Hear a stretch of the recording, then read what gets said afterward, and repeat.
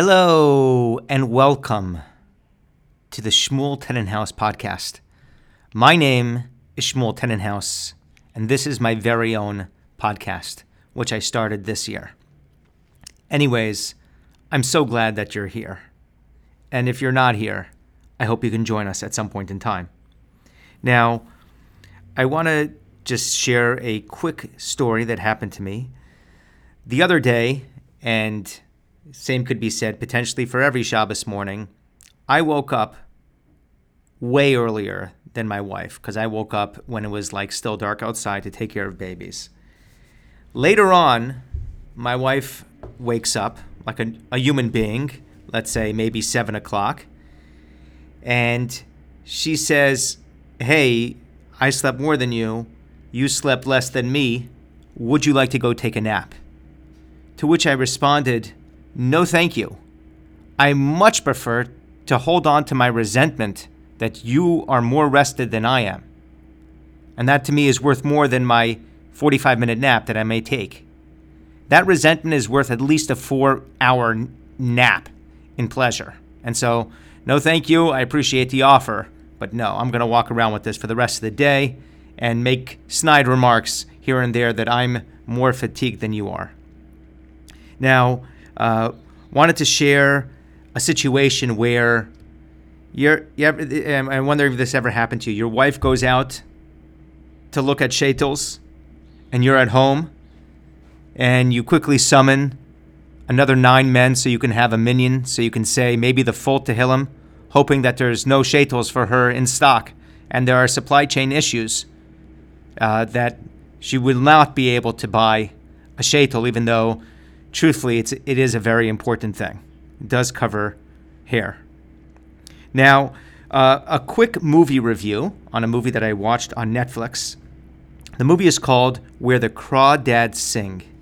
And as a married couple with children, I watched it on Netflix. It almost took me a full week to get through the whole thing, just because I had to stay awake while I was watching it. So, what I want to say is, if you are experiencing a lot of anxiety and depression, and you feel like now would be an opportune time to lean in and really experience those feelings of sadness, I highly recommend this movie. Because if, again, you are almost hitting bottom of just melancholy, and you really want to achieve, reaching the top of that summit of Mount Colony, Where the Crawdads Sing is a great movie. One of the reasons why it took us a few nights to watch it is I basically watched it, I cried out all my tears, then my eyes were completely dry, and then had to wait another full day just for more liquid to go into my eyes, and then cried my eyes out a second night to watch the movie, and a few nights in a row this had to happen. Even my pillow was crying during the movie, which is an interesting experience to begin with. So now I want to talk to you about the strangers in Shul situation. I'm curious if anybody has ever had a similar experience where you can be davening in a shul and there's somebody who davens 2 tables away from you, and you see the guy for 7 years straight, but nobody has the time or the interest to introduce yourselves to each other. I mean, the guy looks like a neb. He looks boring. Doesn't look very interesting. Doesn't have any shiny little cute objects in his tefillin bag that I'm even curious about. And so we just completely ignore each other for years. I'll nod, he nods, say good Shabbos here and there. And this can go on for 5-6 years until one day you're in the grocery store and he's in line in front of you.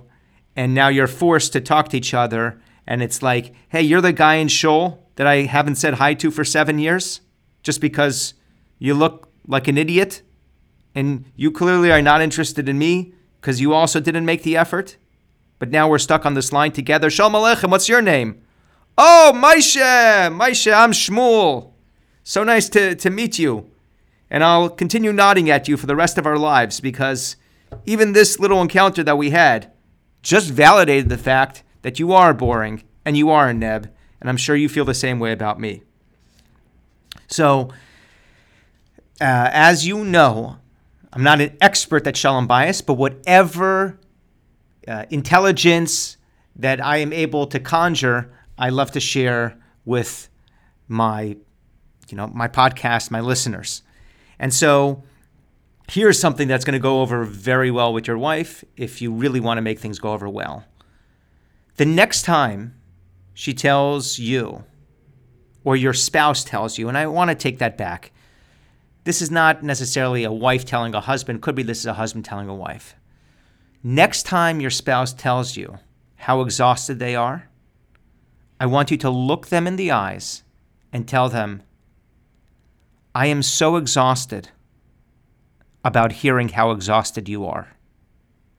And that's going to really go over well with them for the simple reason that it's called mirroring. You're using the same expressions. You are in sync with what they're saying. They're saying they're exhausted. You're saying, literally, I've exhausted all the capacity to ever hear you complaining about this topic ever again. And so that's mirroring of a language. In breaking news today, I read that a few companies, crypto exchanges like Crypto.com, which is a legitimate company because obviously they have a stadium named after them, and Binance is another big one. So their auditor that was making sure that they had proof of reserves just bailed on them and decided that they can't work with them anymore. And so this is, to me, yet another ringing endorsement about why crypto is such a safe investment and a no-brainer. Because the reason why an auditor would quit is because the proof of funds are clearly so obvious and easy to spot that the auditor feels, they don't need an auditor. We'd be thieves if we would charge them for auditing something which is so obvious. So again, another strong bullish sign on the crypto economy. So have you ever gotten to a fight with your spouse? And this time I'll say wife because a wife is my spouse. And that's her preferred noun, wife. And preferred pronoun actually is wife.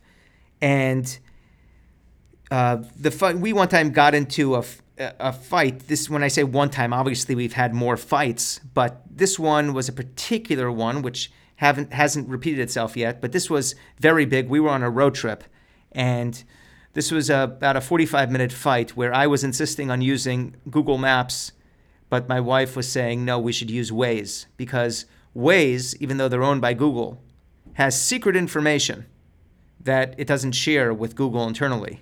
So there's shortcuts, and it was an 8-hour trip on the GPS, but I think Waze had it coming in at 7 minutes earlier. And so for 45 minutes, we were clashing in the car. We don't anymore because, we found out that the companies are owned by the same people, and potentially maybe we'll end up at the same location. But my point is, the kids were in the car, and it wasn't the most comfortable setting to get into a fight. However, there have been times we've gone out for a date and gotten into fights, and that is a much more convenient thing to do. And the reason why couples would get into a fight when they go out for a date is because they're just hanging out together and they disagree on so many things. A great opportunity, actually, to get into a fight. So what I'm proposing is that it's getting harder and harder, I think, as a married person, to have a good uninterrupted fight with your spouse when the kids are awake. Ditto during the day. I have to work. My wife has to work. There's so many tasks and jobs. And so you start getting into a fight, but then people have to feed each other. Then kids have to be picked up from school. Babies are crying. It doesn't really give an opportunity to really fight it out. And so I'm proposing this idea of called a date Fnight, where it is a date and it's at night, but it's just for fighting. And the idea is that, again, you get to fight out of your system, and it's uninterrupted, like from kids. And instead of date night, it's date Fnight because it's fight night. And you go to a place potentially that has very bad acoustics, so not everybody has to hear what you're arguing about. You can go to a place where there are drinks. And then you can have a solid, uninterrupted, 2-3 hour yelling at each other session, which I think is very, very healthy for couples to communicate, describe their emotions about one another, and ultimately bring them closer. Like, you need to take fighting seriously. If you're not going to dedicate time to fight properly, then it's just not sacred to you, and neither is your marriage. So this week I had the fantastic opportunity of going to the Jewish Comedy Festival here in Miami. It was called the Chosen Comedy Festival. I was actually had the tremendous opportunity to interview the organizer on my podcast about a month or two ago. So if you're curious how they ended up selling thousands of tickets, he was on the Shmuel Tenenhaus podcast, I'm just saying. And so I wanted to do a little of a review of my experience there. So first of all, I saw lots of Jews. I saw my friends from Bell Harbor, and I saw people that I know from Shul, a lot of yarmulkes in there. It was amazing. In fact, one of the people that I bumped into outside, he looked very familiar, was actually my drug dealer. A frum drug dealer, obviously. I want to keep it in-house. And if people are selling drugs, they obviously want to go to frum family with kids. Even though now I had to switch drug dealers, he's not my drug dealer anymore. He was my drug dealer. It was so nice to see a drug dealer out at a concert. He's not dealing drugs. He's just part of society. I don't even want anything from him. I've since moved on to another drug dealer who's also frum, but he's just much more local, which, I'm wondering if these guys were going head-to-head selling drugs at the stadium, which they weren't, by the way. But if they were, they're both frum. I can see one guy saying to the other, hey, this is my corner. Halachically, hasagas gvul right now applies because, again, this is my area near the stadium, which I have carved out for myself. In any case, I saw Nissan Black there, which obviously, to me, explains the whole Kanye hate, is because clearly what's at the root of his anti-Semitism is the jealousy and the fear that he has from Nissan Black, who is a much more talented rapper, African-American, and Jewish. And so, while Kanye hasn't mentioned that, that's clearly what's going on. It's the Nissan Black envy. And I do think now is a time to mention that the way that I think the Jewish community ought to respond and the world ought to respond to Kanye's hatred is we need right now 2 of the Kardashian sisters to convert to Judaism. There's Khloe, Kim, Kourtney. We'll take 2 out of 3. And if they want to change and add a middle name, so it's Khloe, Kim, Kourtney, all with K's. The last name is Kardashian. But if they want to add kosher in between, just as like a nickname, like Kim Kosher Kardashian or Khloe Kosher Kardashian, I think it would drive Kanye mad. And I also think it'd just be a nice thing for the Jewish community. I don't know if you're aware, but Marilyn Monroe, you can look this up. There used to be a website, The Smoking Gun. Maybe it still exists. But Marilyn Monroe did convert to Judaism. And it's conservative. I know some people are yelling. It was a conservative conversion. And I believe Jenna Jameson converted to Judaism. So I think getting the Kardashians would be nice. Anyways, during the comedy, there were singers also, like I mentioned. I was in a quandary because at some point in time, I was with with my cousins, a couple, and my wife got up to dance, and the couple got up to dance. So absolutely, there was a party of 4, and now 3 out of the 4 are dancing. I don't want to dance. I had a ticket. I have a chair. That's what I paid for a ticket for, so I have something to sit on. They were relinquishing that, and they were standing up, and so I had no choice but to join them. But being a good Jewish person with a lot of feelings, I turned to the people behind me and I apologized profusely for blocking their view. I also blamed it on my spouse because she wanted to dance. And I told them that as a courtesy, if they wanted to copy any of my moves of swinging my hands around, they were totally able to do that. Before I mentioned drugs, and drugs are a very serious thing, meaning people should definitely take it seriously. Some people get them from drugstores or pharmacies, sell drugs all over the place. And I've, in the past on my podcast, I've spoken about cannabis consumption and also bemoaned that in a recession with inflation, also raising kids, my drug purchases and habits are very, very limited to the least expensive drug class that there is, which would be, again, cannabis. But I do have friends who listen to the podcast and are also wealthier than me and have more disposable income, and they're way beyond marijuana. They're doing shrooms, and one of them told me he did recently an ayahuasca thing for a trip for a couple of nights and days. This is next level stuff. So anyways, two of my friends who are also relatives pledged, they said that they would sponsor a mushroom trip for me. Again, I don't know if I could trade it for ayahuasca, which is a next level, but their sponsorship said, hey, we will pay for you to go on a mushroom trip. It's a day thing that you schedule with a guide and a mentor. Now, I've been on the fence whether or not I should take them up on the offer and maybe potentially come back on the podcast if I ever make it back and share my experiences with you. But I do have a little halachic hurdle that I have to get over if I do want to do this mushroom experience.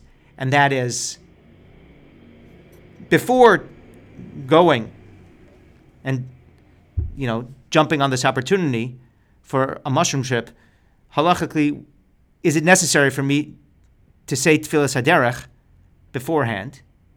And then the other thing is that depending on how long the trip lasts, do I have to say V'sachzireni l'shalom if it's only a one-day trip? Like if it's the same day, like it's 6 hours, and then I start coming down from that trip, then potentially, again, you have to say V'sachzireni l'shalom. So there's a lot up in the air right here, and I'm very, cautious to do things according to halachic way. By the way, two pieces of feedback from my show that I did last week. First of all, a very close friend of mine gave me feedback on last week's show, and this is what he texted me. E-H. So, which, again, I love my friends and I appreciate my friends that even if it's they will still listen. And then another astute listener who's actually a very talented person in general, but musically, amongst other things, shared a screenshot that a down blanket or a down comforter is made from goose feathers. And so I apologize. I apologize to PETA. I apologize to geese. I apologize to duck. I apologize to sheep and to any other species who may have been offended by the faux pas from last week's show.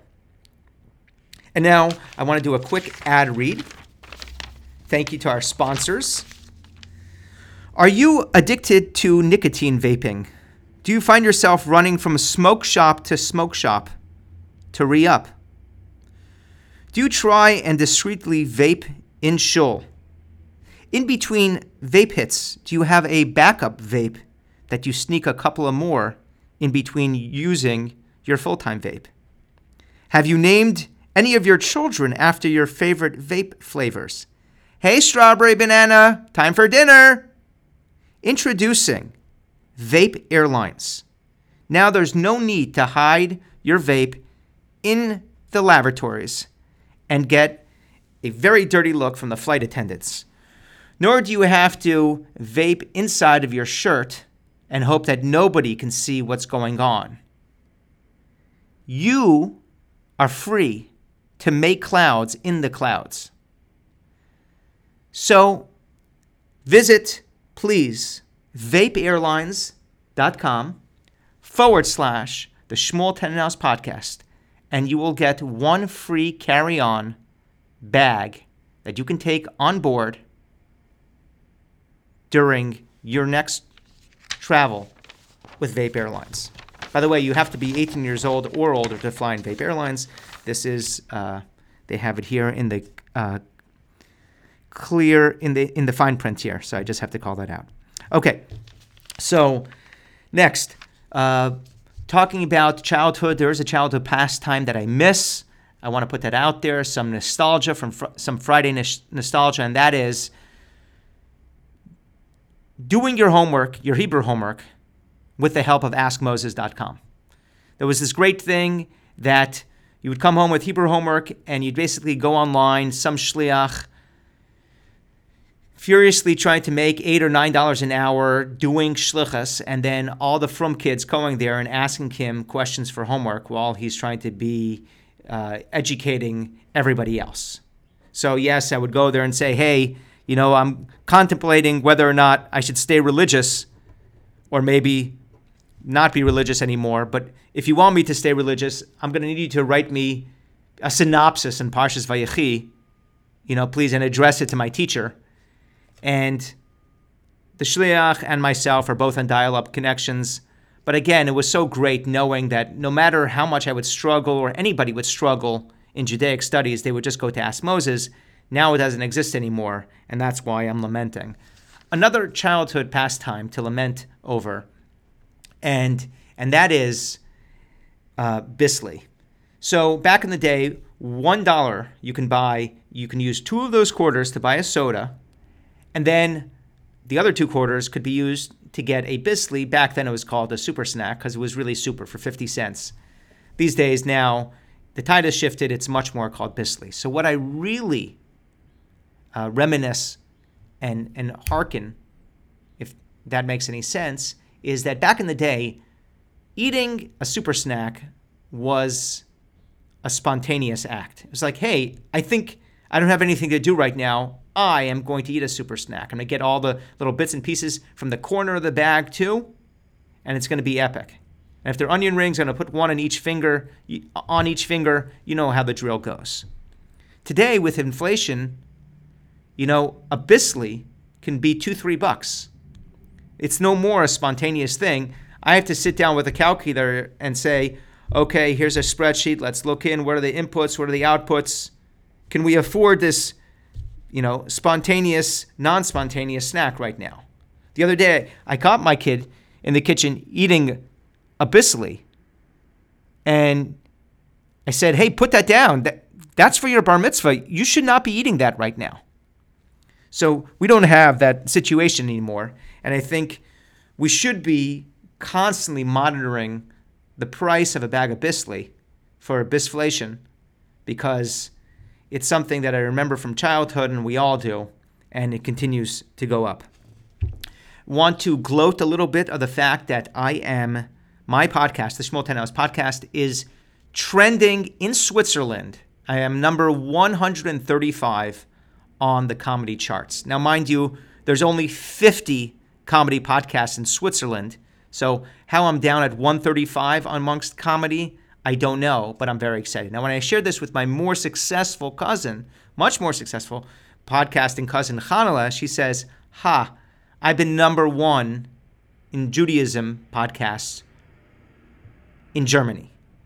So, 2 things. Number 1, the Germans and Germany was not a good country for the Jews. So I'm much happier to be trending in Switzerland than Germany.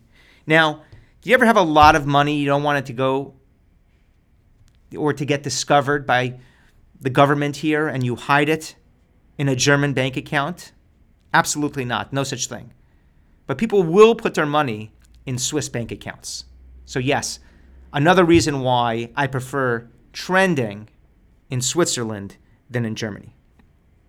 Now, I want to share a little bit a pet peeve, and that is when you've decided and you've opted out from the beginning from a family chat, and that is because you have zero interest in anybody else's lives or pictures they want to share, or updates or videos. If anything, you just want to share your stuff with them, but you don't want anybody to share their stuff with you. So I opted out of the family chat, multiple family chats, because my wife's family, my own nuclear family. And every once in a while, a very concerned sibling or family member will be like, hey, you're missing all this drama in the family chat. Here's what's going on. And what's really going on is the whole reason why I'm not on the family chat is because I do not want to know about the drama going on. So when you say, hey, you're missing all this drama on the family chat because this and this and this is what's happening, that's exactly why I left the family chat. So I don't have to deal with all that drama and trauma going on there. But I really appreciate it. Now, I'm not opposed to the fact that families staying in touch, but I do think for me it would be a much simpler version of alive or dead. Is everybody alive? Great.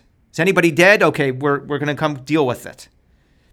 But when you start getting to pictures and feelings, what's going on, too much for me to handle. And so I want to conclude with talking a little bit about winter break, because winter break is coming up here after Chanukah.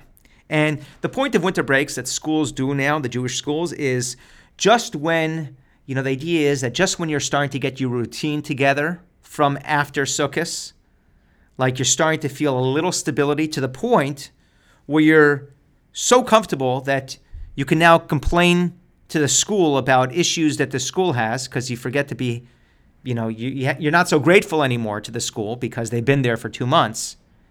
And so now the school has to deal with your complaining. The school comes back and says, you know what? We're just going to take a break for a week and a half. Have a great time on your own. Let's see how well you do. A very little subtle messaging on behalf of the school. Also, another reason for a winter break is for families who are just on the edge of insolvency. They're, one bill away from going completely broke. The school says, hey guys, this is a great time right now to kill that equilibrium. We want you to feel compelled socially to fly somewhere exotic, post about it on your social. We want flights, restaurants, and everything else that goes into a vacation. Also, there's a very big need of, parsing through the haves and the have-nots, because you can't really tell while school is going on. Everybody's with a uniform. What is a rich family going to send the kids to school with caviar? So it's a great opportunity, again, to really highlight the haves and have-not with their break, where the haves are going skiing in Aspen and some other exotic location. They're flying, to Israel and going around some places. They're going to Machu Picchu. And then you have the families who are broke, K'nai Nahara, with lots of kids. So what they're doing is, they're going on, during that week and a half, they can go on Google Maps, and Google Maps now has street views, so it could be more realistic. Also, if they're friendly with the family that is going to Israel, they can do a request and say, hey, can you guys go live while you're there? And we can gather the family, and we can all see what you're doing. And finally, also, there's a company now doing Zoom vacations. So your family, they'll just wake you up, they'll give you an itinerary you're doing in your house, but you can do a Zoom vacation with the family that could afford to be on vacation, but you're not on vacation, but you, again, it's remote vacation. And which leads me into my final point here, is that with Hanukkah coming up next week, there are some families that are just so generous. They will send like a gift to teachers, like a box of chocolate or a bottle of wine. Like it could be an older bottle, like a 2019 reserve or 2020.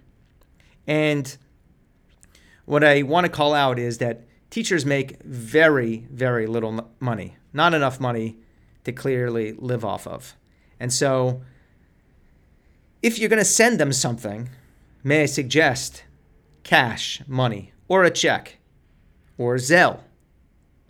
And that way, they won't just get a bottle of wine that they're just going to drink and be like, hey, maybe I'll drink this bottle and figure out how we're going to cover our bills. No, you'll send them actual something that is helpful. Like you tip a learning teacher or a counselor in camp, and that's for 1 month. And that guy's barely spending any time with your kids. Now, how much should you send to your teacher or your children's teachers? Very simple. So here's a little cheat sheet. If you are going skiing for winter break, $1,000 a teacher, because you're going skiing. You're going down a mountain. That's a very aristocratic sport, and you can afford $1,000 a teacher. How many teachers do your kids have? Now, if you're going to Israel, I would say between $500 and $700. And if you're staying local and doing a staycation, you can get them maybe some scratch-off tickets for Chanukah. I love you all. We'll see you back here in about a week or so. Give or take, maybe a week, a little longer, a week and a half, 2 weeks, a week, who knows? Have a good one. Peace and love.